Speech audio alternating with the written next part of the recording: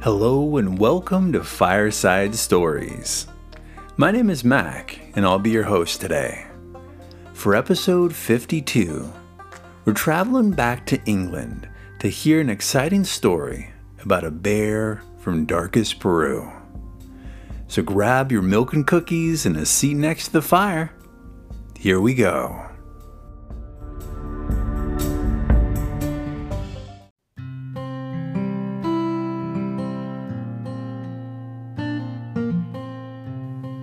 Today's story collection comes from A Bear Called Paddington by Michael Bond. Chapter 2, A Bear in Hot Water. Paddington wasn't quite sure what to expect when Mrs. Bird opened the door. He was pleasantly surprised when they were greeted by a stout, motherly lady with gray hair and a kindly twinkle in her eyes. When she saw Judy, she raised her hands above her head. "Goodness gracious, you've arrived already," she said in horror. "And me hardly finished up the washing. I suppose you'll be wanting tea?" "Hello, Mrs. Bird," said Judy. "It's nice to see you again. How's the rheumatism?" "Worse than it's ever been," began Mrs. Bird, but then she stopped speaking and stared at Paddington. "Whatever have you got there?" she asked. "What is it?" "It's not a what," said Judy. "It's a bear. His name's Paddington." Paddington raised his hat. "A bear?" said Mrs. Bird doubtfully. "Well, he has good manners, I'll say that for him." "And he's going to stay with us," announced Judy. "He's immigrated from South America, and he's all alone with nowhere to go." "Going to stay with us?" Mrs. Bird raised her arms again. "For how long?" Judy looked round mysteriously before replying. "I don't know," she said. "It depends on things." "Mercy me!" exclaimed Mrs. Bird. "I wish you'd have told me. I'd have put clean sheets in the spare room or something." She looked down at Paddington. "Though, judging by the state he's in, perhaps that's as well." "It's all right, Mrs. Bird," said Paddington. "I think I'm going to have a bath. I had an accident with a bun." "Oh!" Mrs. Bird held the door open. "Oh, well, in that case, you'd best come on in. Only mind the carpet. It's just been done." Judy took hold of Paddington's paw and squeezed. "She doesn't mind, really," she whispered. "I think she rather likes you." Paddington watched the retreating figure of Mrs. Bird. "She seems a bit fierce," he said. Mrs. Bird turned. "What was that you said?" Paddington jumped. I, he began. "Where was it that you'd said you'd come from? Peru?" "That's right," said Paddington. "Darkest Peru." Mrs. Bird looked thoughtful for a moment. "Then I expect you like marmalade. I'd better get some more from the grocer." "There you are. Well, did I tell you?" cried Judy as the door shut behind Mrs. Bird. "She does like you." "Fancy her knowing I like marmalade," said Paddington. "Oh, Mrs. Bird knows everything about everything," said Judy. "Now, you'd better come upstairs with me, and I'll show you to your room. It used to be mine when I was small, and it has lots of pictures of bears round the wall, so I expect you'll feel at home." She led the way up a long flight of stairs, chattering all the time. Paddington followed closely behind, keeping carefully to the side so that he didn't have to tread on the carpet. "That's the bathroom," said Judy, "and that's my room. And that's Jonathan. He's my brother, and you'll meet him soon. And that's Mummy and Daddy's." She opened a door. "And this is going to be yours." Paddington nearly fell over with surprise as he followed her into the room. He'd never seen such a big one. There was a large bed with white sheets against one wall and several big boxes, one with a mirror on it. Judy pulled open a drawer in one of the boxes. "This is called a chest of drawers," she said. "You'll be able to keep all your things in here." Paddington looked at the drawer and then at his suitcase. "I don't seem to have very much." That's the trouble with being small. No one ever expects you to want things. "Then we shall have to see what we can do," Judy said mysteriously. "I'll try to get Mummy to take you on one of her shopping expeditions." She knelt down beside him. "Let me help you unpack." "It's very kind of you." Paddington fumbled with the lock. "But I don't think there's much to help me with. There's a jar of marmalade, only it's hardly any left in there now, and it tastes of seaweed, and my scrapbook, and some cevachos. They're a sort of South American penny." "Gosh," said Judy, "I've never seen any of those before. Aren't they bright?" "Oh, I keep them polished," said Paddington. "I don't spend them." He pulled out a tattered photograph. "And that's a picture of my Aunt Lucy. She had it taken before she went to the home for retired bears in Lima." "She looks very nice," said Judy, "and very wise." Seeing that Paddington had a sad, faraway look in his eyes, she added hastily, "Well, I'm going to leave you now so that you can have your bath and come downstairs nice and clean. You'll find 2 taps, one marked hot and one marked cold. There's plenty of soap and a clean towel. Oh, and a brush so that you can scrub your back." "It sounds very complicated," said Paddington. "Can't I just sit in a puddle or something?" Judy laughed. "Somehow I don't think Mrs. Bird would approve of that. And don't forget to wash your ears. They're awfully black." "They're meant to be black," Paddington added indignantly as Judy shut the door. He climbed up onto a stool by the window and looked out. There was a large, interesting garden below, with a small pond and several trees which looked good for climbing. Beyond the trees, he could see some more houses stretching away into the distance. He decided it must be wonderful, living in a house like this all the time.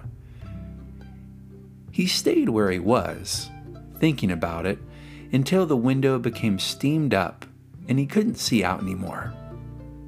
He tried writing his name on the cloudy part with his paws. He began to wish it wasn't quite so long, as he soon ran out of cloud, and it was rather difficult to spell. All the same. He climbed onto the dressing table and looked at himself in the mirror. It's a very important name. I don't expect there are many bears in the world called Paddington.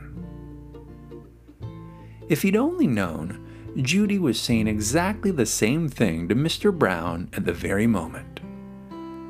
The Browns were holding a council of war in the dining room, and Mr. Brown was fighting a losing battle. It had been Judy's idea in the first place to keep Paddington. In this, she not only had Jonathan on her side, but also her mother. Jonathan had yet to meet Paddington, but the idea of having a bear in the family appealed to him. It sounded very important. "After all, Henry," argued Mrs. Brown, "you can't turn him out now. It wouldn't be right." Mr. Brown sighed. He knew when he'd been beaten. It wasn't that he didn't like the idea of keeping Paddington. Secretly, he was just as keen as anyone. But as head of the Brown household, he felt he ought to consider the matter from every angle. "I'm sure we ought to report the matter to someone first," he said. "I don't see why, Dad," cried Jonathan. "Besides, he might get arrested for being a stowaway if we do that." Mrs. Brown put down her knitting. "Jonathan's right, Henry. We can't let that happen. It's not as if he's done anything wrong. I'm sure he didn't harm anyone traveling in a lifeboat like that." "Then there's the question of pocket money," said Mr. Brown, weakening. "I'm not sure how much pocket money to give a bear." "He can have £1 a week, same as the other children," replied Mrs. Brown. Mr. Brown lit his pipe carefully before replying. "Well," he said, "we'll have to see what Mrs. Bird has to say about it first, of course." There was a triumphant chorus from the rest of the family. "You'd better ask her then," said Mrs. Bird when the noise had died down. "It was your idea." Mr. Brown coughed. He was a little bit afraid of Mrs. Bird, and he wasn't at all sure how she would take it. He was about to suggest they left it for a little while when the door opened and Mrs. Bird herself came in with the tea things. She paused for a moment and looked round at the sea of expectant faces. "I suppose," she said, "you want to tell me you've decided to keep that young Paddington." "May we please, Mrs. Bird?" pleaded Judy. "Please. I'm sure he'll be very good." Mrs. Bird put the tray down on the table. "That remains to be seen. Different people have different ideas about being good. All the same," she hesitated at the door, "he looks the sort of bear that means well." "Then you don't mind, Mrs. Bird?" Mr. Brown asked her. Mrs. Bird thought for a moment. No, I don't mind at all. I've always had a soft spot for bears myself. It'll be nice to have one about the house." "Well," gasped Mrs. Brown as the door closed, "whoever would have thought it?" "I expect it was because he raised his hat," said Judy. "It made a good first impression. Mrs. Bird likes polite people." Mrs. Brown picked up her knitting again. "I suppose someone ought to write and tell his Aunt Lucy. I'm sure she'll like to know he's safe." She turned to Judy. "Perhaps it would be nice if you and Jonathan wrote it." "By the way," said Mr. Brown, "come to think of it, where is Paddington? He's not still up in his room, is he?" Judy looked up from the writing desk where she was searching for some notebook paper. "Oh, he's all right. He's just having a bath." "A bath?" Mrs. Brown's face took on a worried expression. "He's rather small to have a bath all by himself." "Oh, don't fuss so, Mary," grumbled Mr. Brown, settling himself down in the armchair with a newspaper. "He's probably just having the time of his life." Mr. Brown was fairly near the truth when he said Paddington was probably having the time of his life. Unfortunately, it wasn't in quite the way he meant it. Blissfully unaware that his fate was being decided, Paddington was sitting in the middle of the bathroom floor, drawing a map of South America with a tube of Mr. Brown's shaving cream. Paddington liked geography. At least, he liked his sort of geography, which meant seeing strange places and new people. Before he left South America on his long journey to England, his Aunt Lucy, who was a very nice, wise old bear, had done her best to teach him all she knew. She had told him all about the places he would see on the way, and she had spent many long hours reading to him about the people he would meet. It had been a long journey, halfway around the world, and so Paddington's map occupied most of the bathroom floor and also used up most of Mr. Brown's shaving cream. With the little that was left, he tried writing his new name again. He had several attempts and finally decided on Paddington. It looked most important. It wasn't until a trickle of warm water landed on his nose that he realized the bath was full and that it was beginning to run over the side. With a sigh, he climbed up onto the side of the bath, closed his eyes, held his nose with one paw, and jumped. The water was hot and soapy and much deeper than he had expected.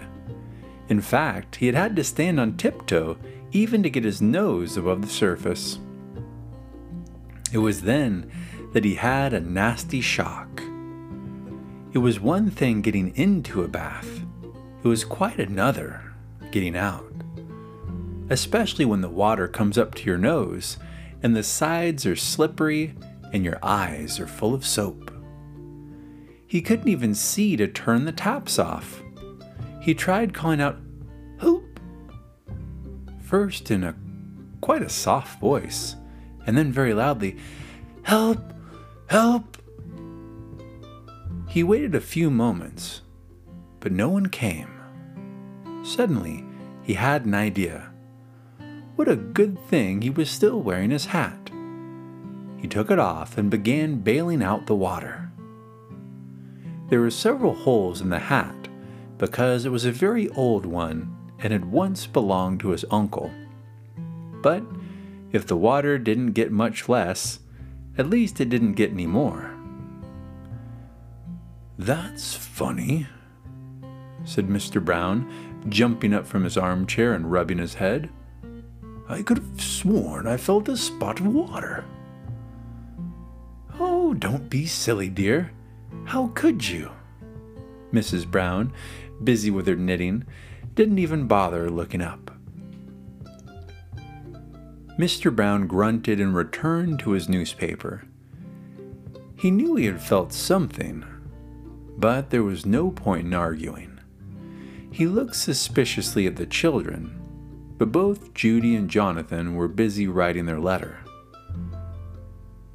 "How much does it cost to send a letter to Lima?" asked Jonathan. Judy was about to reply when another drop of water fell down from the ceiling, this time right onto the table. "Oh gosh!" She jumped to her feet, pulling Jonathan with her. There was an ominous wet patch right over their heads and right underneath the bathroom. "Where are you going now, dear?" asked Mrs. Brown. "Oh, just upstairs to see how Paddington's getting on." Judy pushed Jonathan through the door and shut it quickly behind them. "Crikey," said Jonathan. "What's up?" "It's Paddington," cried Judy over her shoulder as she rushed up the stairs. "I think he's in trouble." She ran along the landing and banged loudly on the bathroom door. "Are you all right, Paddington?" she shouted.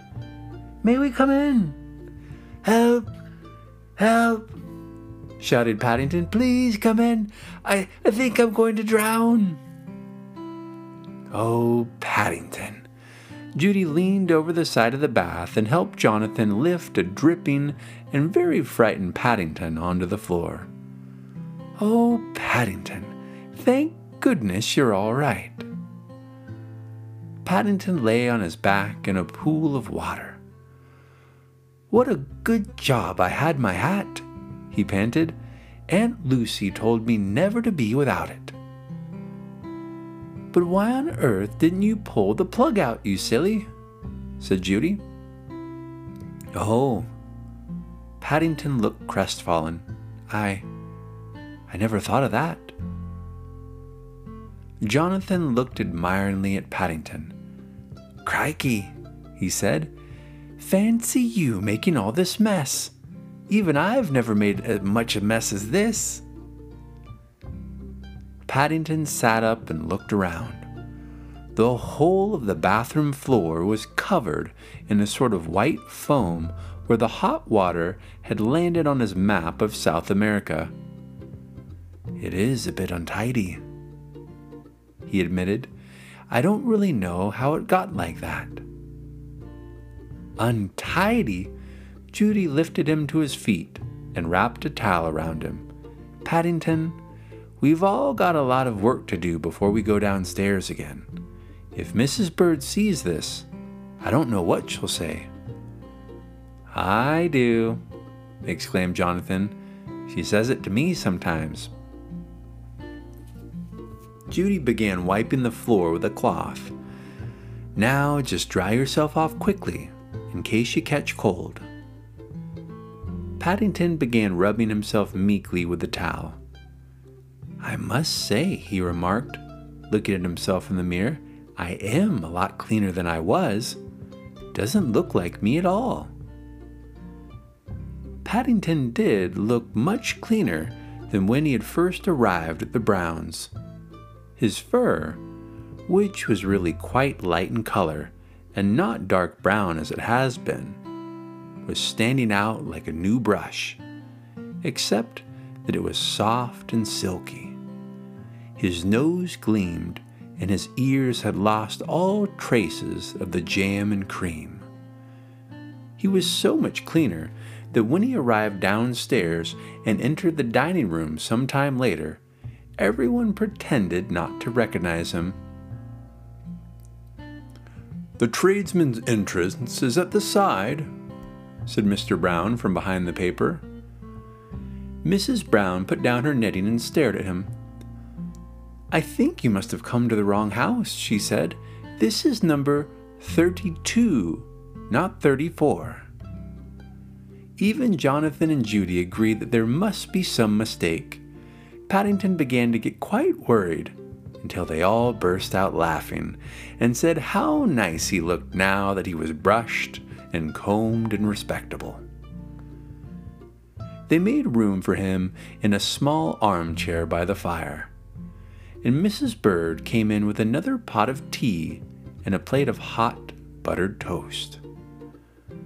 "Now, Paddington," said Mr. Brown when they were all settled, "suppose you tell us about yourself and how you came to Britain."